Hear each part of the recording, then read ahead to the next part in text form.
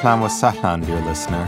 I'm Michael Rakowitz, artist and director of Radio Silence, a broadcast about Iraq and its displacements presented by Mural Arts Philadelphia with major support from the Pew Center for Arts and Heritage and additional support from the National Endowment for the Arts and the Hummingbird Foundation. Project collaborators include the Prometheus Radio Project, as well as many agencies and nonprofits that work on refugee and veteran issues and community media.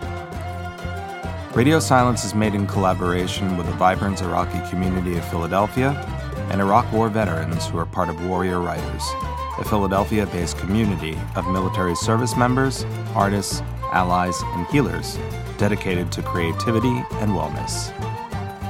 Bajat Abdul-Wahed, dubbed the Walter Cronkite of Iraq, and his wife, Haifa Abdul-Qadir, also a broadcaster, arrived as refugees in the city of brotherly love in 2009. The program became a portrait of Iraq in miniature as Bajat fell ill with a serious respiratory ailment after our first recording session, necessitating an emergency tracheostomy. The voice of Iraq lost its voice. Months later, Bajat Abdul-Wahed passed away. Our host has become a ghost, another casualty of the war.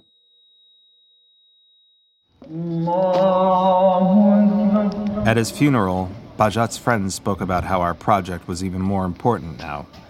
The show must go on, they insisted, to illustrate just how much of the country was slipping away, to resist cultural amnesia, to hold on to the best of what Iraq was, and what their new lives as Americans would be. And so, we begin episode 2. Mute. An adjective that means refraining from speech or temporarily speechless. For example, while he was in the hospital, Iraq's celebrated broadcaster was mute. Another meaning, characterized by an absence of sound, quiet. For example, before Iraq's musicians were given permission to leave the country, they were told to teach their songs to those who remained, so that the nation's musical traditions would not become mute. As a noun, mute can refer to a clamp placed over the bridge of a stringed instrument, like an oud, to deaden the resonance without affecting the vibration of the strings. Let's go back to that one recording session with our dearly departed anchor, Bajat Abdul-Wahed, the Walter Cronkite of Iraq, and his wife Haifa Abdul-Qadir. It is January 2016, just a few weeks before Bajat would collapse from a respiratory ailment that would steal his voice forever. Haifa. Haifa. What are you making? Haifa has disappeared into the kitchen, cooking even though we've asked her not to trouble herself. Most of us have already eaten dinner. Hostage-tality.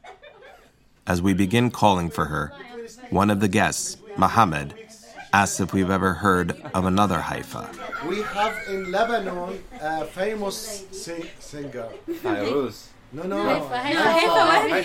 Haifa Wehbe, a Lebanese singer. 10 years earlier, she had a hit with Bous El Wawa, which translates to mean kiss the boo-boo.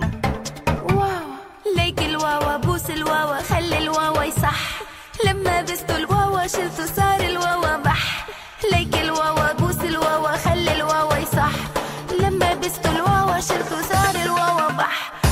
Where the boo-boo is exactly is a topic of some debate. Bajat asked me if I know what wawa means. أريد أبوس الواوا. Wow, who is Wawa? Okay, she says okay. Yeah. Who is Wawa? I don't know Wawa she's from, but here there is a Wawa. But at the Middle East there is nothing for Wawa. We don't know anything about Wawa. We call Haifa Wahbi, we ask her what's the Wawa for her. Yeah, we have to call her. Yeah, okay.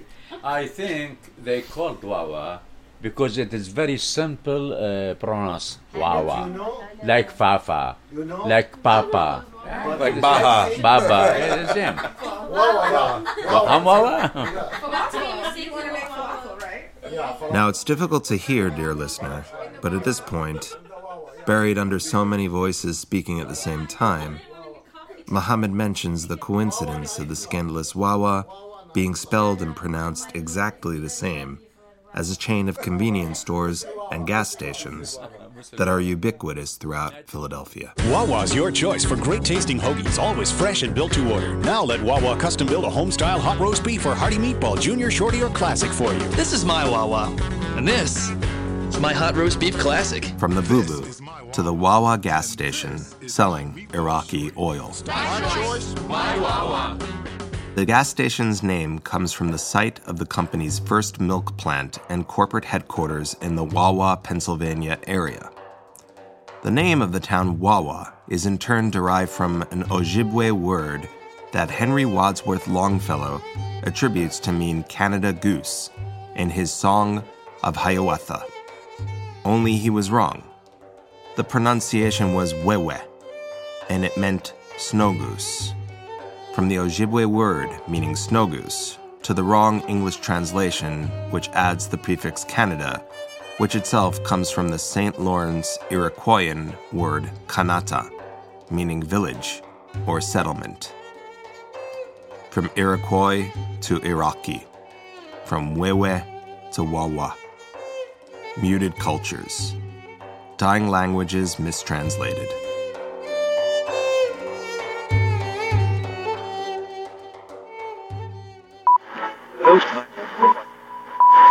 And now here's the weather for Iraq. Around Baghdad, moderate temperatures persist. Down south near Basra and Qasr, there's sandstorms created by military vehicles that disrupted the crust of the desert last decade. Up north near Mosul, strong winds becoming cyclonic and displacing culture. Expect less tomorrow. And that's your forecast. In December 2016, I met up with Mohammed, one of the guests in Bajat's living room nearly a year before when we discussed Bus al-Wawa. The setting is a Dunkin' Donuts in northeast Philadelphia, blasting Christmas songs. Our conversation naturally turns to music. Only this time, Mohammed tells me about the sounds that were evacuated from his country. A big heritage of songs with stories. Yeah. Do you know the story of Fog al-Nakhal Fog? Mohammed begins by talking about a song, Fog al-Nakhal, a popular Iraqi composition that can be read two ways. No, this is the story because the singer, when he sings this, he seems he's talking about Fog al-Nakhal. There's something on the tree, on the palm tree. But actually he's talking about his lover. Yeah. Fog al-Nakhal. There is a lover girl upstairs and maybe he's talking about balcony, like Romeo and Juliet, yeah. Yeah. To pronounce it as Fog al-Nakhal is to say above the palm trees. To pronounce it as Fog al-Nakhil is to say above us is a lover. Like Bus al-Wawa, there are multiple interpretations of what this means. Above us there is a lover. Is it a song praising God above? Or is it true that the original composers were writing about a doomed romance, about a poor young man who falls in love with a girl that belongs to a rich family after seeing her on their big house's balcony and exchanging glances? Another interpretation is that Fog al-Nakhal, above the date palms, is about being as high as the date palms. Ecstasy. Yes, some even suggest that it might be a veiled reference to an orgasm. As Muhammad explains next, the Iraqi Jewish musicians, considered amongst the best in Iraq at that time, were asked to transmit and teach their skills to other musicians before they were allowed to depart Iraq. A transmission of skills to avoid an interrupted transmission. When it's 1950, when Iraqi Jewish decided or forced to move from Iraq to Palestine. I think the Prime Minister at that time, it's Nouri Said. So he asked all the musicians, the Jewish musicians, they are very talented at that time. So he asked them to teach Arab people who has talented. Everyone has to teach one against give them the passport to leave. Yeah. So after this group, there is a famous group of Arab came to the, to the broadcasting, like Yusuf Omar. It's the very famous Maqam singer, and I think Nazim al-Ghazali, same thing with this group. The exodus of Iraqi Jews began in the late 1940s as a result of riots and reprisals leading up to and after the establishment of the State of Israel and the Palestinian Nakba. Today, it is believed less than 10 members of the once 150,000-strong community remain in the entire country. As you will hear in this next segment, Radio Baghdad, the very station where Bajat Abdel Wahed read the news, was founded by the brothers Salah and Daoud Kuwaiti, two Iraqi Jewish musicians who also put together the station's musical ensemble. Tuning Baghdad, a project of Iraqi Jewish curator Regine Basha, brings together a growing archive of rare video footage, audio clips, and historical information on Iraqi Jewish musicians and the music scene that was displaced from Baghdad in the late 1940s and early 1950s. The last generation of Iraqi Jewish musicians who performed in Baghdad are now in their 80s and 90s, including Basha's father, an avid oud player.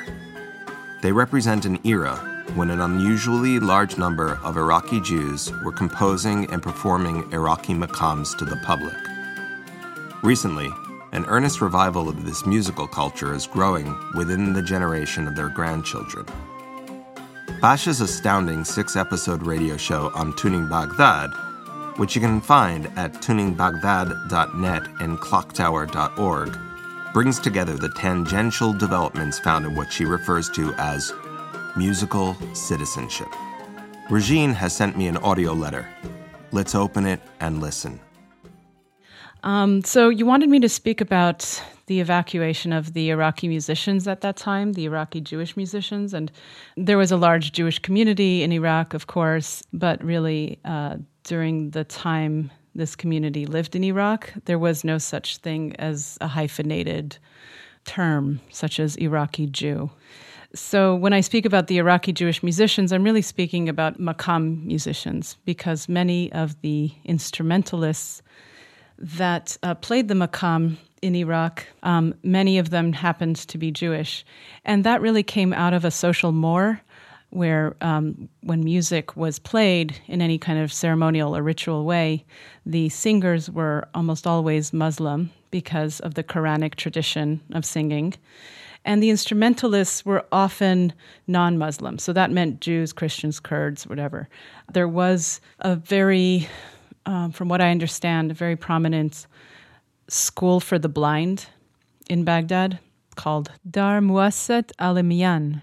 And this school happened to train many of the students in the oud and the kanun and, many of the Ottoman and Middle Eastern instruments. So many of the students that came out of the blind school became virtuosic musicians. So when you look at history books, you'll just see a lot of blind musicians in the pictures. It's really impressive. One of them in particular, Salim Daoud, a violin player, was just known throughout the entire Middle East. There was a child prodigy kanun player named Abraham Salman, who I did have the pleasure of meeting and watching him play the kanun, which is like a kind of lap zither string instrument.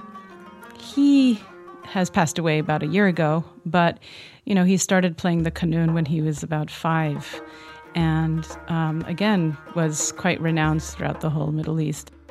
Blind musicians. The muting or disappearance of one sense and the enhancement of another through talent and skill. It makes me think of the beautiful blindness of radio, dear listener, where we are not overburdened by an image, but you can construct one in your own minds. It makes me wonder how you see Bajat when you hear his voice. If you saw him, I wonder if he would look the way you think he sounds. The amazing thing about hearing Bajat's voice, recorded in his living room, is that it sounds identical to how he sounded on the radio in Baghdad. But that is not because his living room has the antiseptic acoustics of a recording studio. No, it is the opposite. His voice carries with it the intimacy of a friend, speaking with you in his living room. As Regine goes on to explain, many of these musicians, like Abraham Salman, left behind their audiences when they had to leave Iraq, like Bajat. They were therefore relegated to playing intimate concerts in their living rooms in cities like Tel Aviv. When he left for Israel, he emigrated in the early 50s. He really left behind kind of his audience, and then arrived and only ended up playing to like a few people in his living room. There's a lot of attachment to these particular musicians who had left. Those who know about the Maqam tradition know that many of the Jewish musicians were the ones who wrote most of these new Maqams. In 1936, there's 2 brothers who set up a radio station. It was Iraq's first radio station, and they were called Daoud and Salah el-Kuwaiti. And the Kuwaiti brothers, who were Jewish, brought Kulthum, they brought everybody to play live on radio, and they also wrote a lot of new compositions. So the Kuwaiti brothers, I think, really held the anchor of the music scene. But there's a famous story about the brothers Kuwaiti, and that's when they were fleeing Iraq, when they were leaving in like the late 40s. The Prince of Kuwait kind of contacted them and offered them residence in Kuwait so that they wouldn't leave the region. I think many of the musicians were begging them to stay as well. There's another story that the radio station would go silent on Yom Kippur, which is a Jewish holiday. And that's not because it was honoring the holiday, it was because everybody in the radio station was gone at synagogue. So that just gives you an idea of just like how part of the culture these musicians were, but the Jews in general, how part of the production of contemporary culture the Jewish community was a part of. So there was a real rupture in the music scene after, let's say, the late 1940s, early 1950s. It was like a hole. I think there needed to be a lot of retraining of different Maqam traditions. And later on, as Saddam Hussein and the Ba'athist Party came to prominence, one of the things that Saddam purportedly did was erase all the Jewish names from music history. And though that seemed to be effective at the time, there are many Iraqis who are kind of trying to revive that era or seeking out the story. There's a great film that just came out, actually, called On the Bank of the Tigris. There's also a musician that is here in New York, Amir Al-Safar, who is very well-versed in the Maqam tradition, and he's also very much invested in making those reconnective ties back to that community. So there is hope, and it's been really great to meet all of these people, and it's not entirely silent as it had been. I asked Regine to speak about Afaki Afaki, a wedding song that captures perfectly the tension between a mother-in-law and a daughter-in-law. I love it. The lyrics are passive-aggressive, and the song conjures the anxiety-ridden atmosphere of weddings as two families are fused into one. But as Regine explains, the song's structure and language illustrates the porousness and pluralism of Iraqi society in the earlier part of the 20th century. This song, which is a little more tongue-in-cheek, translates into like bravo to you. And it's this really funny song that the groom's mother sings to the bride-to-be. You know, there's this whole litany of the groom's mother saying, like, bravo to you, you tricked him, you took him, you gave him kebab, you stroked his hair in the moonlight, you did this and you did that.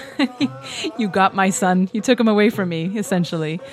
And, you know, it was a kind of a folkloric song as well. Everybody sang this, not only the Iraqi Jews to, you know, within their own households, but this song was sung amongst Muslim and Christian families as well. Whenever there was a party that needed to happen and the household was too small to hold all the people, it was very common for the neighbor to host the party for them. So that could have easily taken place in a Muslim family's household where a Jewish traditional ceremony was taking place. Another thing to say about this song, it is sung in a particular Judeo-Arabic dialect. Different communities in Iraq obviously have different dialects, and it's not just religiously determined, but also regionally determined. So most popular songs or maqam songs are sung in the Muslim dialect. That's like the literary dialect. But some of the Muslim singers would sing this song, Afaki, Afaki, in the Jewish dialect. And I think that's just kind of about proximity and about knowing one another so well. Also, the humor related to that. So it just goes to show you that these songs just kind of get lovingly sung and passed around and are not necessarily related or in a ghettoized way to the Iraqi Jewish community. That was Regine Basha with Tuning Baghdad. You can learn more by reading Regine's essay titled Tuning In at radiosilence.site. In other news on Silent Spaces and Lost Sounds, we hear from warrior writer and Iraq War veteran Kevin Basil, who offers a bizarre but beautiful story about a disappearing instrument of mourning in the U.S. Armed Forces. Imagine you're in the Army, standing in mourning formation. Your name gets called. You step out of formation and answer to your sergeant major. He tells you you're going to be the bugler for the funeral team he's putting together. Thing is, you don't play the bugle. Not a problem, your sergeant major says. This actually happened to me in 2006. A shortage of buglers forced the Army to begin using more recordings of taps at veterans and service members' funerals. A contractor even developed a device called ceremonial bugle. Like a trumpet mute, it fits into the bell of an actual bugle. The operator pushes a button, raises the instrument to his pursed lips, and stands silently as it plays. I performed like this at some 20 funerals. And, unfortunately, taps hasn't sounded the same to me ever since. At my grandfather's funeral, he was a Korean War veteran, I couldn't focus on the poignancy of the bugle's tone. Instead, I found myself questioning whether it was an imitation, a recording, which it was. Over several years of writing and rewriting, I found I could only get to the truth of my experience through fiction, through putting made-up characters into this situation. The story I wrote, entitled The Bugler, begins with the following sentence. Sergeant Jenkins, who couldn't play the bugle or trumpet or any instrument at all, had just been assigned to play taps at a World War II veteran's funeral. Yeah, so it goes. While the details of Sergeant Jenkins' experience may differ significantly from my own, the conflicted emotions running beneath the surface are shared. Silently, we played our instrument. We performed.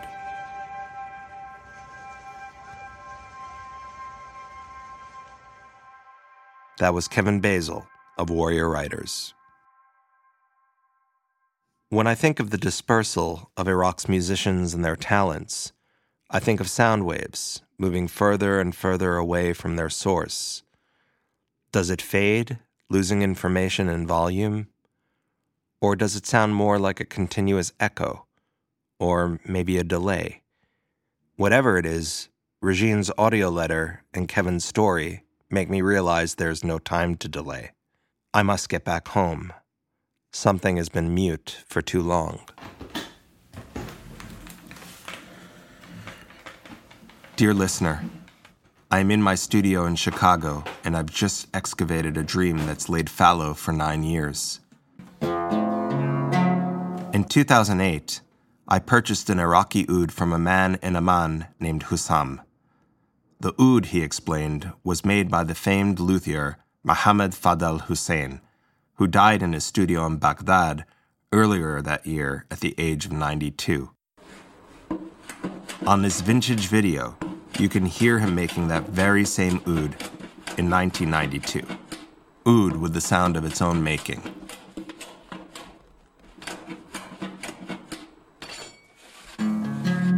Hussam explained to me that the oud was made from Iraqi sisam, a rosewood that grew in Iraq, but had become more and more rare as the Iraq War ravaged that country's landscape. While it wasn't extinct, it was endangered.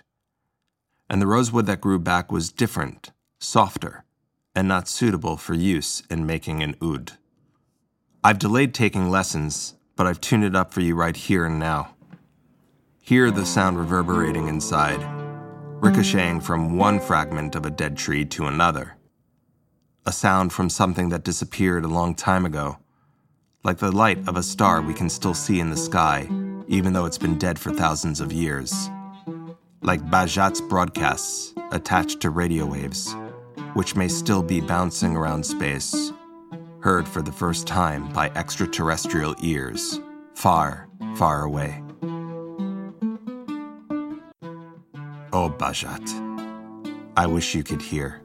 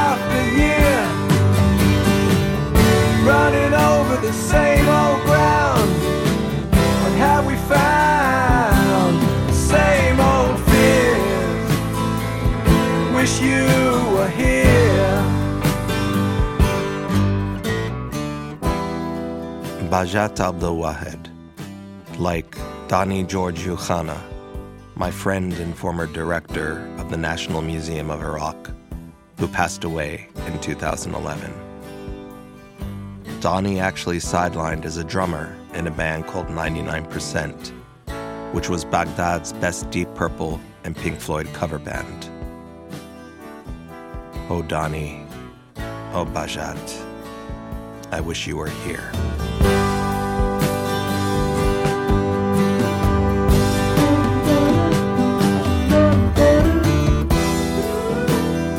That's it for today's episode.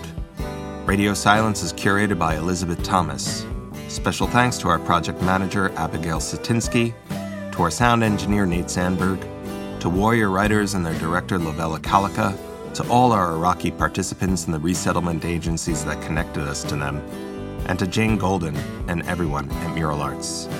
Our deepest gratitude and love to Bajat Abdul Wahed and his wife, Haifa Abdul Qadir. Original music for Radio Silence is composed by Hana Khoury and performed with the Radio Silence Ensemble. Join us next week when we talk about the hushed and the secret. Until then, good night, dear listener. For Radio Silence, I'm Michael Rakowitz, and this was Iraq.